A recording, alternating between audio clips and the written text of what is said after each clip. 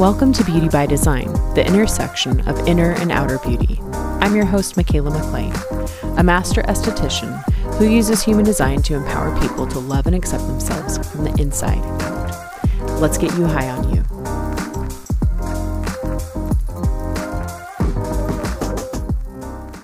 Hey everyone, welcome back. Thanks for joining me again. It's already time to talk about another gate. And I like to always say at the beginning of these episodes, sit back, chill, don't worry about understanding this at the mental level and the mind. What we're going to talk about the mind in this one. This is an Ajna gate. Just let my sound current, let it all wash over you, sink into you. You're going to understand these things when it's the appropriate time for you. Until then, just chill. We're in Virgo season, right? And the sun is moving into gate 47, which is located in the Ajna, also known as the mind, the third eye. This is part of the collective abstract sensing circuitry. So coming from the yin, feminine, receptive, introspective side of the chart, the side that doesn't have to plot out everything logically. It's just, it's experiencing things and then reflecting on them to have a better understanding. So the Ajna itself is our mental awareness center. It interprets information, inspiration, questions, ideas, all of that, and forms it into actual thoughts and opinions. So in the case of gate 47, this is right-brained business. So it's visual, it's creative, it's intuitive. It has to do with memory, which is the big theme of the collective sensing circuitry. So 47 is known as oppression, the gate of realization. And the keynote here is fear of futility, making sense of confusion, mental anxiety that you will never know the answer, and that inspiration will never come, or that you won't be able to explain your knowing. So there's just definite anxiety in this one over being confused. And just an FYI, all three of our awareness centers, we have three in the body graph. The Ajna that we're talking about right now, it's mental awareness. Our emotional solar plexus is emotional and spirit awareness. The spleen is instinctual survival awareness, like instinct and intuition. And all three of them have an element to them, basically when the energy is not being used correctly, that's about anxiety. And the gates in the Ajna all have an element of mental anxiety in their low expression. So gate 47 is taking pressure from the questions and the inspirations that are coming into the head or the crown center, and then bringing them down into the mind to do something about it. So last time we were talking about the channel partner to 64, it's not 264. The channel partner to gate 47 is gate 64. That was our last episode. It's having all these images from the past to remember and to sort through. Gate 47 is the film editor. Basically in the cutting room, trying to piece it all together into something cohesive, or, putting a puzzle together. All the pieces are there. It just takes time to have it all come together and get everything in the right spot and for that final image to present itself. So very much like putting a jigsaw puzzle together. And like gate 64, it's about relaxing into the process and allowing it to happen, not forcing yourself to figure it out. Sometimes this gets called, it's the gate of epiphanies or revelations, big ahas, that are meant to be shared with others. If you have 47 hanging, there's no 64, meaning, it's black, red and black, but it does not fully connect. You're going to be waiting for those big light bulb moments to, just appear out of nowhere and then kind of temporarily alleviate the mental pressure, because it's not going to go away entirely. There's always going to be new things that you're going to feel pressure to figure out. All right. So my notes on this one, in the Gene Keys, this gate is really talked about as facing your fears or the fear archetypes, with the intent of alchemizing them. So the shadow of this one is oppression, the gift is transmutation, and the city is transfiguration. Now, this is part of a projected channel, and projector rules apply with it. Seen, recognized, invited for this, to share this information with people, these big ahas. And it's associated with the left eye and the right hemisphere of the brain. So if you have it, you might consider yourself a visual learner. The programming partner to gate 47. So if the sun is in 47, the earth is automatically opposite. It's in Pisces, gate 22. Gate 22 is known as grace. It's the gate of openness, and it brings the energy of beauty, grace, charm, and elegance to the world. This is a gate that knows social graces, and it can be a wonderful listener, and it's specifically tied to hearing with the left ear. So the low expression of 22, they just need to be in the mood to be around others. I'm laughing because my Pisces Venus is in gate 22. And I'm like, yes, ma'am. Yes, got to be in the mood to be around others and listen to them, because this is individual, right? And this is part of a wave. It's subject to like major emotional highs and lows. So it can be extremely antisocial, right? When it's feeling not so hot. So it's like, you're all so graceful, so beautiful. And it's like, girl, I am not in the mood.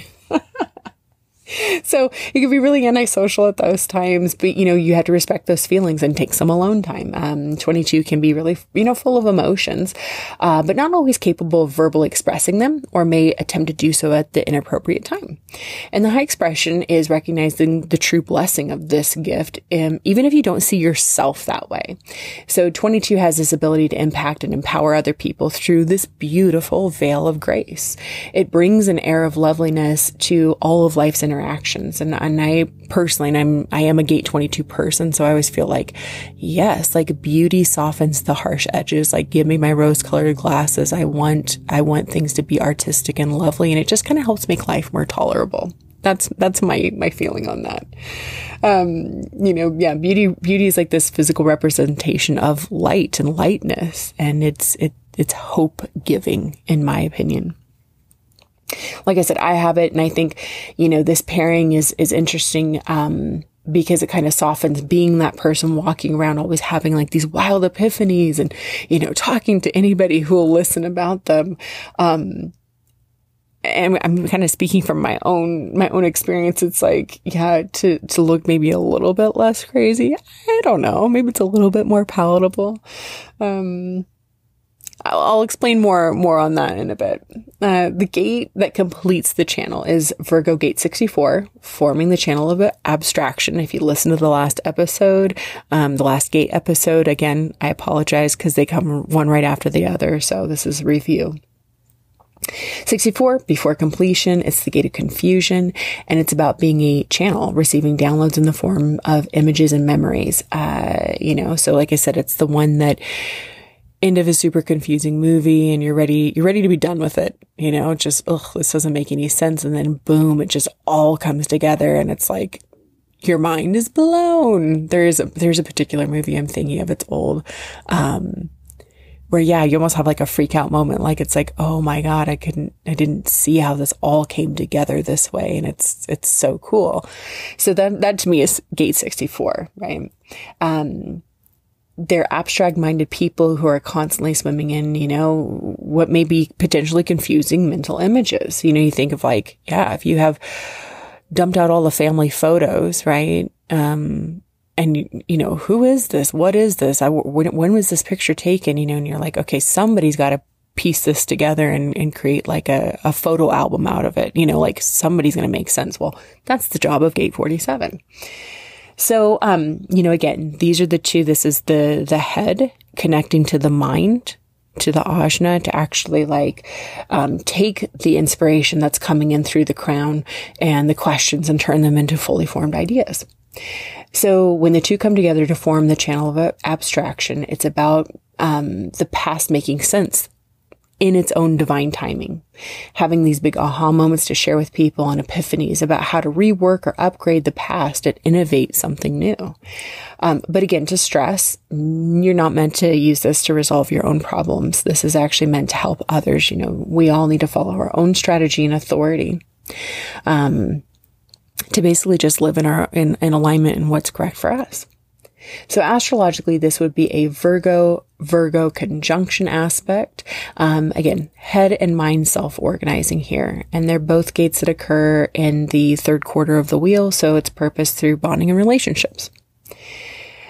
And I do want to touch on this. So my personal experience with gate 47, it is the gate of I'm a Virgo rising.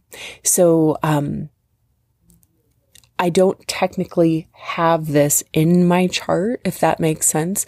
But it's really fun, especially me coming from astrology first to human design. It's like there's all kinds of other really cool things you can look at, you can find in the chart. I was trying to figure out what, I did figure out what gate my part of fortune is in the other day, just fun, cool things like that, stuff that doesn't bring definition to your human design chart, but it still exists and you can understand more details about yourself. So anyway, you can bring more insight into you, right? Because your astrology, your rising sign is like a lens through which you see the world and how the world sees you. So I really feel that with this gate. When I'm in session with people, I'm like, the symbols, the colors, the numbers, the shapes, like all these different things just start jumping out at me.